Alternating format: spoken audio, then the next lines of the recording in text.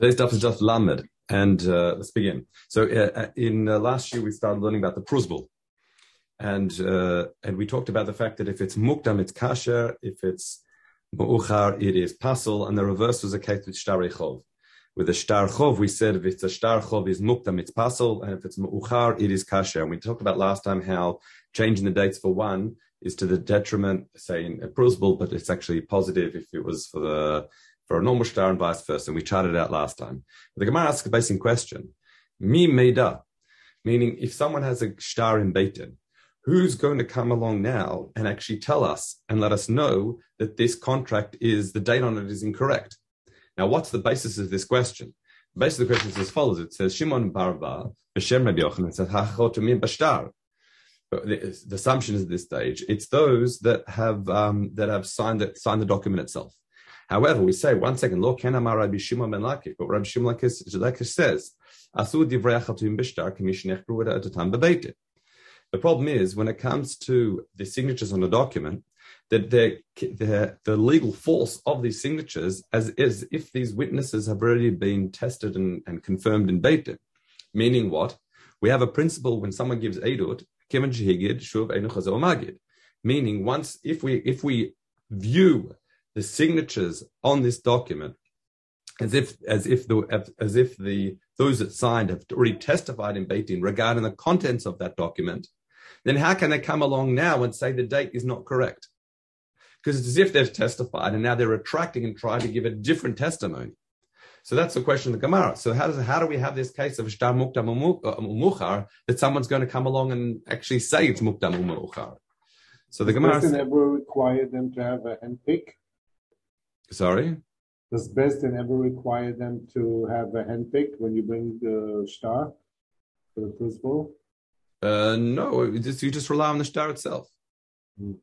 Right? So the Gemara says, Lo ken amar Rabbi Shimon, but so we say, so taman no. When do we say that Eidim hachotum hashtar k'mish nechru et atam b'beitin? That's when keshe'amru lo chatamnu kol ikar, that we didn't sign on it. For example, they said we were minors, or we were young, like we were under bar mitzvah at the time, all things like that. In that situation, in other words, if they're trying to uproot their entire eidut altogether, that's when we say k'mish nechru et atam b'beitin. However, Bram Hacha, here they're not trying to uproot their entire eidut. They're just simply saying Hacha amri al zeh chatanu velo chatamnu al zeh. They're saying yes, we signed this document, and yes, we stand behind our signatures. But we were only signing regarding, say, the loan and not the date of the loan, or when it comes to prusbul, the other way, like, for example, that the prusbul occurred, but not necessarily the dating of it. In other words, I'll just read you, I'll read Reb Chaim says, Hahid Reb Shlakish Ayri, Kishormim Edim lo chatamnu. They can't say once the signature is substantiated, they can't say we didn't sign it. When they're not uprooting the entire testimony, yes, we did sign al ikar, masha kadu b'shtar, the ploni lavan mi ploni, v'lo chatamni al zman shu mukdam, but we didn't sign on the fact that the dating was wrong. Okay, so that's how you'd be able to qualifies a contract, a loan document, as if it's mukdam or muchar. Okay, let's continue. Rabbi Yochanan Omer, psulim mamash, Rabbi Shimon ben Lakish says, Einu mona ela mishat haktav. So the question is here, when we have a shtar chov that's mukdam, we said it's pasul. Now the question is it completely pasul? Therefore, in other words, the Baal Chov can't use that document to claim his loan back. Or we say, look, it's not pasul. It's just we no longer go back all the way to in terms of when he can govem lekuchot. We don't say that he can go back to the date it's written, but he can govem lekuchot from the date of where the actual loan occurred. Just to recap why a backdated contract is a problem, is because again, after the time of the loan, the lender has a lien on all the property that the borrower has, and any land that he sells, then if he cannot pay back, any land that was sold, meaning the borrower can't pay he can't pay back the loan, any land that he sold after the date of the loan, the malva, the lender, could come and now seize the land that was sold in order to collect his money. And we've said that if it's backdated, what unfortunately will happen is it ends up encompassing all those sales that were prior to the loan, and that's not right. So we have a machloket, and in terms of is the document still okay? Meaning, yes, we disregard the backdated date, but he can still say claim lands, he can still claim his money back from the time that was dated. Not time was dated, the date where it actually occurred. So again, what we have here, Rabbi Yochanan says it's actually psulim mamash, absolutely invalid. However, Rabbi Shimon ben Lakish says, no, what happens is we actually, he can claim the money back, but from the time it was actually really written. Now we bring a kasha. We say in a prusbul, whether it's mukdam or muchar, really it's kasher, it's valid, but you simply count it from the time where it was, from the time it was actually written. So the point is, this Breita is only teaching specifically by what? Specifically by prusbul. But despite the fact the date's wrong, we go by when it was really written. However, Imata Omer Kol Shtar, Mabim Prusbul Beshtar. The Gemara asks, if really, according to Reish Lakish, that even backdated loans, in practice, you could actually still take it from when it was written, then there is no difference between a prusbul and any other loan. However, the fact that this Breita seemed to stress that a prusbul is an exception to all documents. So therefore, this is left as a kasha on Reish Lakish, because it seems to be only when it comes to a prusbul can you claim it from when it was physically written, even if the date is wrong. Implying that what? Applying like Rabbi Yochanan of all our documents, if it's a backdated loan, then it would be puzzled completely. Okay. What happens if you've got now shtar shezmano katuv b'Shabbat or ba'asra b'Tishrei? What if you've got a shtar whose date is dated for what? On Shabbos or 10th of on Yom Kippur. So in that situation, clearly that can't be when the loan occurred. That can't be what's written. However, what do we do? Rabbi Yehuda says it's machshir. We assume it's okay. We just simply say we assume that it was a meuchar, meaning the date was forward dated, and really it's a kosher document. And Rabbi Yossi seems to say that it's posel, it's invalid. We have to be choshesh and be concerned that maybe the date is wrong because it's a mukdam, it's a backdated document. Rabbi Yehuda, ma'aseh ba lefanecha b'tzipor v'chsharta. So Rabbi Yehuda says to Rabbi Yossi, but 1 second, and they came before you Tzipora, and you may said it was valid. Amar lo ani lo ichsharti v'misharti ichsharti. He says, I didn't make such a document that we're discussing now, kosher, but if I did, I must have been on other grounds.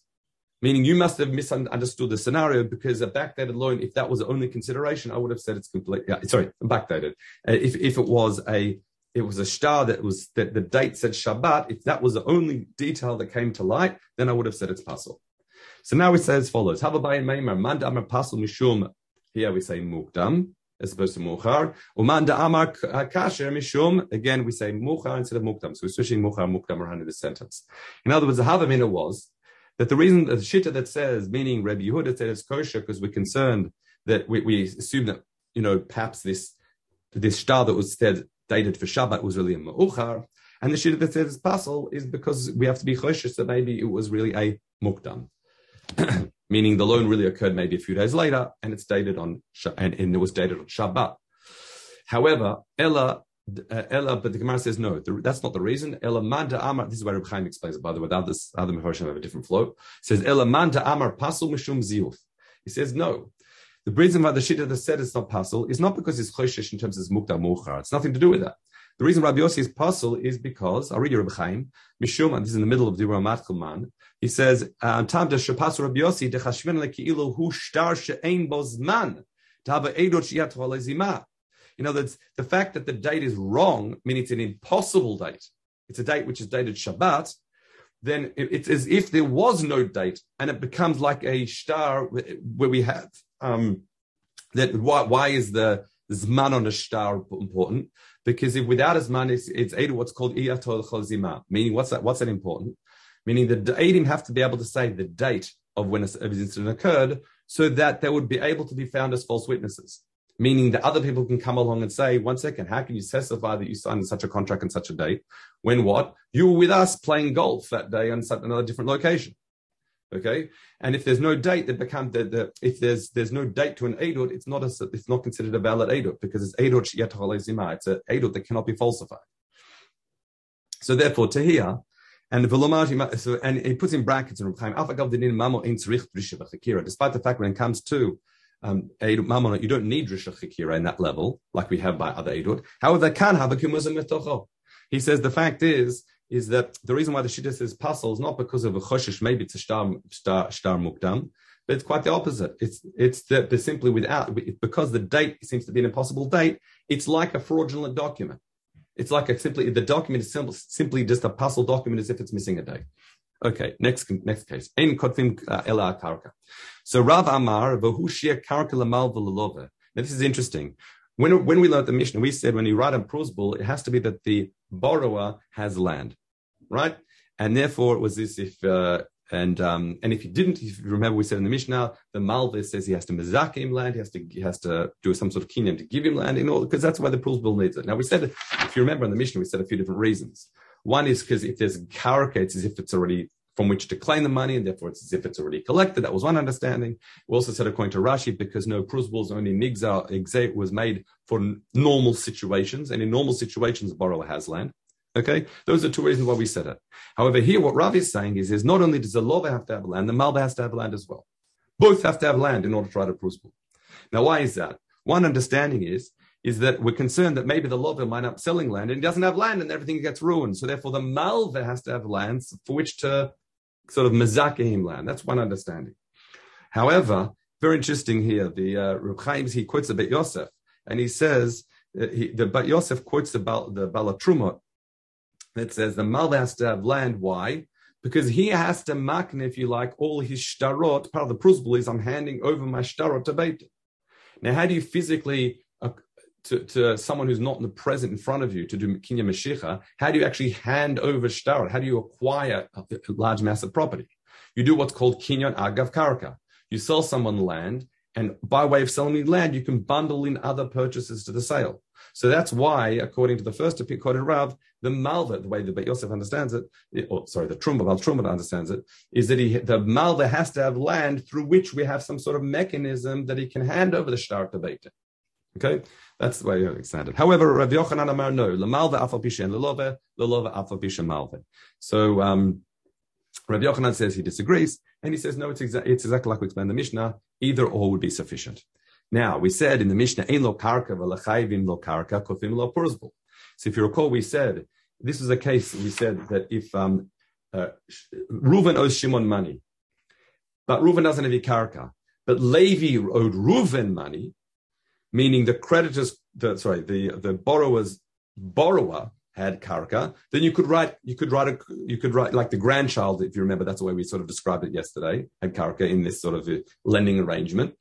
Then you could write a prosbul, because normally what can happen is if you're owed money and someone owes money to that person, and the person who owes you money doesn't have anything to pay, you can collect it from the person who owes that person money, right? So that's why you can write a prosbul. That's why I explained it in Mishnah yesterday. So Rav B'Shem Rav says, Misha inlo ela kelech echad b'toch sadeh kotvim lo prosbul. So if someone only has one stalk in his field, and one stalk has a kosher karka underneath it, then we say you can write a prosbul. Now the Gemara asks, but when it's saying shutfim, people who are business partners, and Aris is a sharecropper, and apitropin, it says ein le'en prosbul. But we say, well, how's that? 1 second, how's that possible? And if you've got a business partnership, well, then clearly each of them at least has one stalk in his field. So we say, no, Amrin taman kol kelach shututhu bramhacha hu shelo. He says it's a difference. You can have a massive field. The difference is every single stalk has shared ownership. There's no exclusive ownership to any particular stalk. That's why we say in the case of shared ownership, it's as if he doesn't have land for this prosbul. However, if it's one person, even if it's one stalk, since he has full ownership of that one stalk, and if you like that cultural karka beneath it, that is sufficient to write a prosbul. That's the difference between the two cases. Now we say as follows. Now, if you recall, we said in the Mishnah, you can write a prosbul for money owed for a person, al nichse ishto, meaning he doesn't have land, but his wife has land. That was one of the cases of the Mishnah. Okay? He has what's called, he has the right to kinyan, he has kinyan peirot, he can eat the peirot from the land, he can manage the land. However, he doesn't have land, and that's still sufficient because his wife has land, so it's okay. Then we said you can also write a prusbul for Yatomim, okay, for Yatomim, for orphans, if they owed money, al nichsei aputropim. Now, what the Gemara is going to ask is, we're going to sort of flip the two cases. It says, Mal lichtov laputropim, can you write a prusbul, money owed by aputropos? Now, aputropin is, as we said, is an individual who's put as in charge of the affairs of Yatomim, of orphans. What if he owes money? Can we write a prusbul on the lands of the Yatomim? Now, why is that? So we said, Nishmin mehada katov ish al lichsei ishto. So what the Gemara says is we align the two cases together. Meaning the two cases I mentioned in the introduction. Meaning an apotropos' relationship to the property of Yatomim is really the same as a husband's relationship to the property of his wife. Why? Neither of them own that land, but they've got financial control of that land. They manage it. They said one really important difference that Reb Chaim stresses is that a husband has the right to eat the peirot, whereas the apotropos doesn't. Apotropos is just managing the property, whereas not only manages it, but he has the rights. And so what the Gemara does is because really the case in the Mishnah were flipped, meaning we say and it says in the Mishnah explicitly you can write a prusbul for monies owed by an ish al nichsei ishto. So therefore, we can derive that since the relationship of apotropos to the Yatomim is like the relationship of ish to the ishto, therefore you can write you can write a prusbul for money owed by apotropos on the land that he's managing for a Yatomim. Okay, because remember, very importantly, the Mishnah didn't say that case. It said the opposite case about writing a prusbul for money owed by Yatomim for land that apotropos has. But here we're saying since you can do it for a man on the property of his wife, so therefore, since the relationship of apotropos to the Yatomim is like the relationship between a man to his wife's property, so too, if the apotropos owes money, you can write a prusbul based on the land he's managing for Yatomim. So therefore, we do the same flip case question. Can you write, let's say a woman owes money, can you write a prusbul based on the property, her husband's property? So we say nishmenim hada, we can also derive from the case in our Mishnah. V'chen liyatomim, you can write since our Mishnah says you can write a prusbul on money owed by Yatomim for the property, on the property of apotropos. Now the relationship in the parallel relationship is the woman is like the Yatomim in that someone else is managing her property. So therefore, since you can write a prusbul for money owed by Yatomim on the property of apotropos, so too you can write a prusbul for money owed by a woman on the property of a husband who's effectively like an apotropos. Okay, that's how it works. Maybe I should have charted this out, but I think it should be quite clear. Next, Kver Devorim. Kver Devorim was our beehive. We saw many cases of that. So Rabbi Aval B'Shem Rabbi Shimon ben Lakish says, Tamed Rabbi Elazar. Now the question is why we saw in the Machloket whether a Kver Devorim, a beehive that's seated, placed on the ground, whether it's considered mechubar like karka or not, whether it's considered attached to the ground, and whether it's considered like karka, I should say. And that was important for whether if that's the only property ani had, we can write a prusbul. We saw it got to do with Shabbos and susceptibility to Tumah. So the Gemara says, what's the basis of Shiddur Rebbe Elazar that it's considered connected to the ground? So it says, this is based on the story with Yonatan, where he came after the battle, and it says, he came to a yar and it seemed to be flowing with honey. Now, so the assumption seems to be that since it sounded like the yar was growing honey, that's what it sounds like. So it says, Mami Nakum, what are you talking about? It could simply say that, it says, Amar Ramana, Chusha Mafik Dvash. It could simply be what? That there was just lots of honey in there. It doesn't mean it was growing in there. It says, V'ilo Amar V'yitbol Ota Biyarat Dvash. If you said it was, because what happened is Yonatan came, son of Shaul, came and took his staff and dipped it in there and took some honey, and he didn't realize that there was a whole shvua that by his father that anyone who that forbade any of the soldiers eating anything until during the battle. So what he did is he dipped his stick in it, and there the expression is biyarat vash, and that sounds like it's a ya'ar that produces honey. Okay, so he says from the ratio you can't mashma minash anything, Had your drush been from the sefer, then I can see how it seems to be a honey can be considered like growing from the ground if it's seated on the ground. So then we've been yot. So Rabbi Yossi bar Barbun says the B'Shem Rabbi Shimon Melaki says Amashmash says Shama Yata Ken V'Yitbol Ota B'Yadvash. He says actually he learned specifically from this, meaning he didn't learn it from the beginning of the pasuk, he learned it from towards the end of the pasuk. That's exactly where he divided it from. But the Gemara asks as follows: Manan Kaimin, what's a machlok in the Mishnah? If we were talking about where it's been cemented to the ground, then we're going to question. Everyone agrees it's considered mechober lakarka. There's no question. However, if it's propped up on the on four pegs, so it's raised from the ground, then there's no machlok in the Mishnah either. So it's not considered like karka. Why? Because the pegs that are on the ground, that makom of the peg is not considered chashuv. So what's a machloket? Like we explained in the Mishnah, that's simply resting on the ground.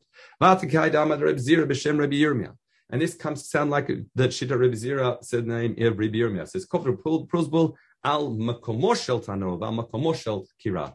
Let's say a ani has rights to, like, he's got a place where he places his tanur, his oven or his kira. Kira is like a stove, a small stove, two pot size stove. What we say here, in other words, the fact that someone lent him and gave him the rights to place it at the location, that's considered as if he has karka. So already Reb Chaim says, "Shiluhu lo makom leniach alav hatanur." The sagi, it's enough. Lemichtav alei prusbul. That's enough. Have a rabbanan tzver the kol she'en lo karka shelo shechol gabom mimenu lo karka. However, the reason why Chachamim disagree is, yes, you've got rights to place it on the ground, but that you don't own that ground. So therefore, that's why Chachamim disagrees on mechuber lakarka. Now we ask the following question. Reb Chia bar Ada says. Sorry, let's go a bit more. Just to finish off, Reb Chia bar Ada says, even if he just had the rights to place a candle down, that makomon considered if he has karka. Okay. Now the Gemara asks as follows: Now we explained that if someone's tolesh, the machloket was that if you're tolesh, you take some of the honeycomb. I said honeycomb. That's why the Bartanur explains it, but it could possibly be from the sugya that it's even just taking the honey. I'm not sure there's such a difference. Like you scrape some honey, I think. I could be wrong, but Bartanur explicitly says to about the chalot vash. But I think from the sugya sounds like it's the honey. The question is, if taking some honey from this beehive is considered tolesh, would that also be if you take, I don't know, he says pat, you take bread, rediata pat, you take bread from an oven. Is that also considered like pulling it out from the ground? Because let's make it clear here. We said an oven resting on the ground is considered like karka. So therefore, if taking honey from the beehive is considered like your tolesh, is taking bread from this oven considered tolesh? Would that be a machlok or a belazar b'chachamim? And the Gemara says absolutely not. That's not even a question.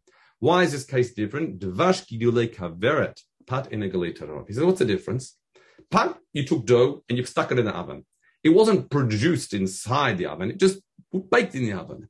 However, the honey was produced. It's considered like gidulei karka. It was like produced there, if you like, by the bees, and therefore that's why I have the machloket. If this beehive is considered mechuber la karka, then it would be considered as if it was considered a tolesh. That's why the Gemara understands it. It doesn't grow from the ground. Sorry? It doesn't grow from the ground. It doesn't have to grow from the ground. That's the point. But it's considered it's growing within something that's mechuber la karka. I read Reb Chaim, he says, Shadavash kegadal bekaveret hu shadavorim mitzuim bekaveret. That's because the bees are there. We know it doesn't grow in from the ground. It's because it's produced by the bees, there's no question. And they v'osim sham davash. And because they produce the honey there, as opposed to just bread that's simply just like stuck on the side, bidei adam itbiku. That's why we have a machloket whether that's considered as if you're if it's considered tolesh or not. Okay, let's consider. How about eggs in a nest? And eggs in a nest. I think it's understood as if it's like resting and popped out of there. It's not. You're not removing it. Like here, the honey needs to be like scraped out, or if it's honeycomb, it needs to be broken off, doesn't it? Anyway, I don't know. Let's continue. Hamachzir chov b'shvi'it. If someone returns a debt during Shemitah year, v'omer lo meshametani. We said that he says all he has to say is I am meshamet. So Rabbi, and then once, if the guy says, Afal pichen, I want to give it to you, then he can take it. Rav Huna Amar B'Safa Rafa ve'amin pashuta lekabel. What he has to say, he says it in a Safa Rafa, almost sounds like in a, not exactly an enthusiastic manner, yeah, I'm a shamet, and he sticks his hand out to take it. Right?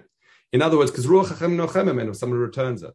However, he can't simply just take it. He has to say Meshamet Ani, because again, it has to be that the person's giving him money, not as paying back the loan, but rather, if he wants to give him money, it has to be considered like a gift, because otherwise, he's again, over on returning a loan. And there's do we have time? We don't. But the Gemara in the Gittin elaborates on a situation where one Rav would want to return the money, and he says, Meshamet Ani. And he goes, okay, and left. And left the other Omara quite upset. And when he gave the story, he says, you don't understand. He wants his money back, but he has to say Meshamet Ani so that it's in the context of a loan. So that's why he gave the money back. Okay, let's continue. We saw case of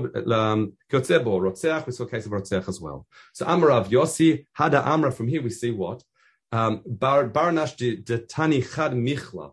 If someone has learned one mechilta, say one perik of Gemara, let's say, for example, who azal atra, and he goes to a place ve'inun mokrin, and they give him kavod because he's learned two, begin tartaya, he has to be straight. Tzrich mei marlun ana chada michla ana chacham. No, you're giving you're unjustifiably giving him kavod. I've only learned one, right? He learns it from the case of the rotzeach ani.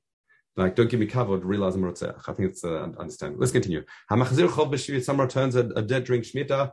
Ruach Chachamim Nochemen. Chachamim are happy with it. Halov min ager. If someone borrows money from a ger shenit gayer banavimo, and his son's converted along with him, and mikaradin, if the ger dies, so he borrowed money from the ger dies. Now, does he have to pay the ger back? Sorry, the children of the gerim back? The answer is no, because halachically, someone who converts is if they're newborn, and he doesn't have any heirs. So it's like the estate of a ger that is, therefore he doesn't, who has no yorshim, so he can keep it. So lechzer banav. However, v'im hechzir, if he does return it, meaning then even though it doesn't letter of law have to do so, ruach chachamim nochemen, the chachamim are very happy with that outcome. In other words, all these things are, again, letter of law says one thing, but it's probably best to go beyond that. Let's continue. All metaltalin, all movable objects is acquired by you simply drawing it towards yourself. However, in other words, if you go to a shop and say, I'd like to buy it, and then you change your mind, do you have to pay? Absolutely not. And even if you say, even if you pay money, do you have to actually go ahead with the deal? No, you can even ask for your money back. However, if someone's mekayim dvaro, fulfills his word, ruach chachamim nechemem. Let's continue. Now the Gemara. The case is the first understanding is that it's referring to, meaning that's referring to giving to his sons. Meaning if he doesn't have his sons, you don't have to go to uncles and you have to keep it going up the chain of Yerusha, like we're learning it. So Rabbi Yossi Baye, what does it mean bavad mibanav? It says im ein lo banim machzir lebanim, im ein lo banim machzir lebanotav. I mean, what it means is if he doesn't have sons, you still have to return it to daughters. In other words, not just sons. It just means you don't go past daughters. And I'll leave it at that. So don't say that since Yerushot Banim is not the writer, therefore I'll just return it to the sons, and if he's only got daughters, then I don't have to worry about it. No, you still have to give it to the daughter. You should give it to the daughters as well. But beyond that, you don't need to. Meaning if he doesn't have sons or daughters, but he's got a brother, you don't need to worry about that. Now, we have a similar case, which is interesting, meaning that let's say that someone died and he's got no Yorshim. Vein lo Yorash. Ela imo, all he has is his mother. It says lo yachzir mikardin, you actually don't have to give it to his mother either. Because, because mikardin is not a Yorash. However, im yachzir but if he does so, it's considered a praiseworthy thing. Now here's what you might think is a surprising one. Hagazlan shasat tshuva, if a gazlan does tshuva, and bikesh lachzir, and he wants to return that which he stole, if you say, okay, thank you, give it back to me, and you receive it, Chachamim are not pleased with you taking it back. Now, why is that? That is because of what's called takanat shavim. And there's an incident in the Gemara Bavli, Bava Kama, Reb Chaim quotes it, where it says, "Mased ma'achad shebikesh la'asot tshuva." A person wanted to do tshuva, and he says, and his wife said to him, "You wanted to do tshuva? You mad? You know how much you've stolen?"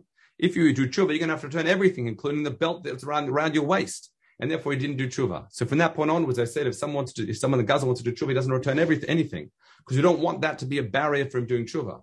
So therefore, if you makabel something from a Gazlan who wants to do tshuva, ein ruach chachamim meno, because they want this takana to be in place, not to deter any other Gazlan from ever doing tshuva. Okay, let's continue. So Rabbi Chia b'shem Rabbi Yochanan Amar, hanoseh v'noten bedvarim. If someone just does business with like bedvarim, sometimes zimnin da'at amar ein ruach chachamim nochemeno, v'zimnin da'at amar ein mosrin oto ela lemishapara. In other words, sometimes you can say that you might end up with a situation chachamim are not happy. Meaning, if he just says, "Look, I want to do the deal," and changes his mind, that's a case in our Mishnah. However, you can get worse case. Let's say he handed over the money and wanted to go back. In that situation, again, technically he can. However, the Chachamim implied it. I'm sure you know this from other Gemaras. There's what's called a Lamishapara. Mishapara midora mabul, or Yifrav Shemenu b'chozeh. I think that language is. Meaning there's almost a curse associated with the individual who's paid money and then decides, actually, no, I don't want to go ahead with the deal and take his money back. So that's more serious violation, if you like, of what the Chachamim wanted. They applied a curse than someone who simply just agreed verbally and goes back. Let's continue. It's still en roch memeno. Rabbi Zira says, Rabbi Bao b'shem Rabbi Yochanan, hanoten eravon tabat lechavaro. If someone just seems to give an eravon, meaning he wants to buy something, but he just gives him like a ring in trust to say, like, I want to buy it from you.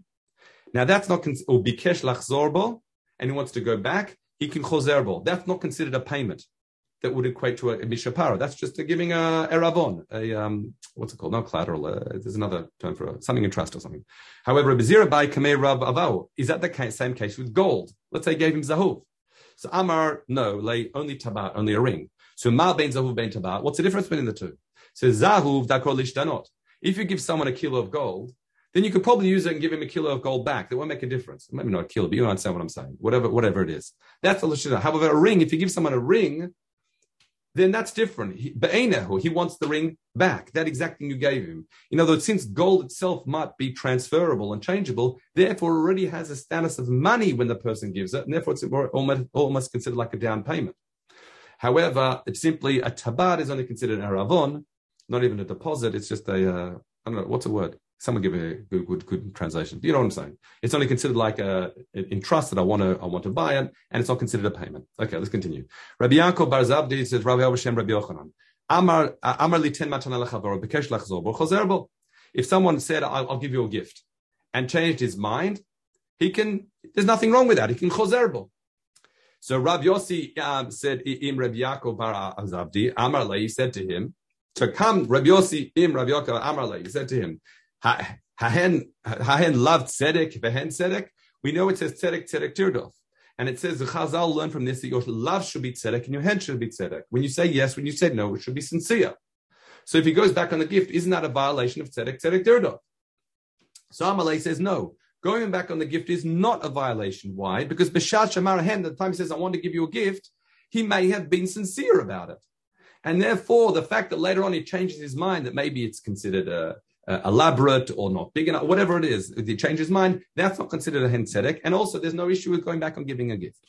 However, Rav disagreed. He says, the Rav Amar kad ana Amar lebnei beiti litematan. When I said to my bnei beit, people in my household, to give a matana labarnash, leini chazarbi, I would never go back on it. So we've only got a small amount left, and technically we'll reach the end of the daf. Do you want to just finish the Masechta? Should we go on? You happy? Another 5 minutes? Okay, Beseder. All right.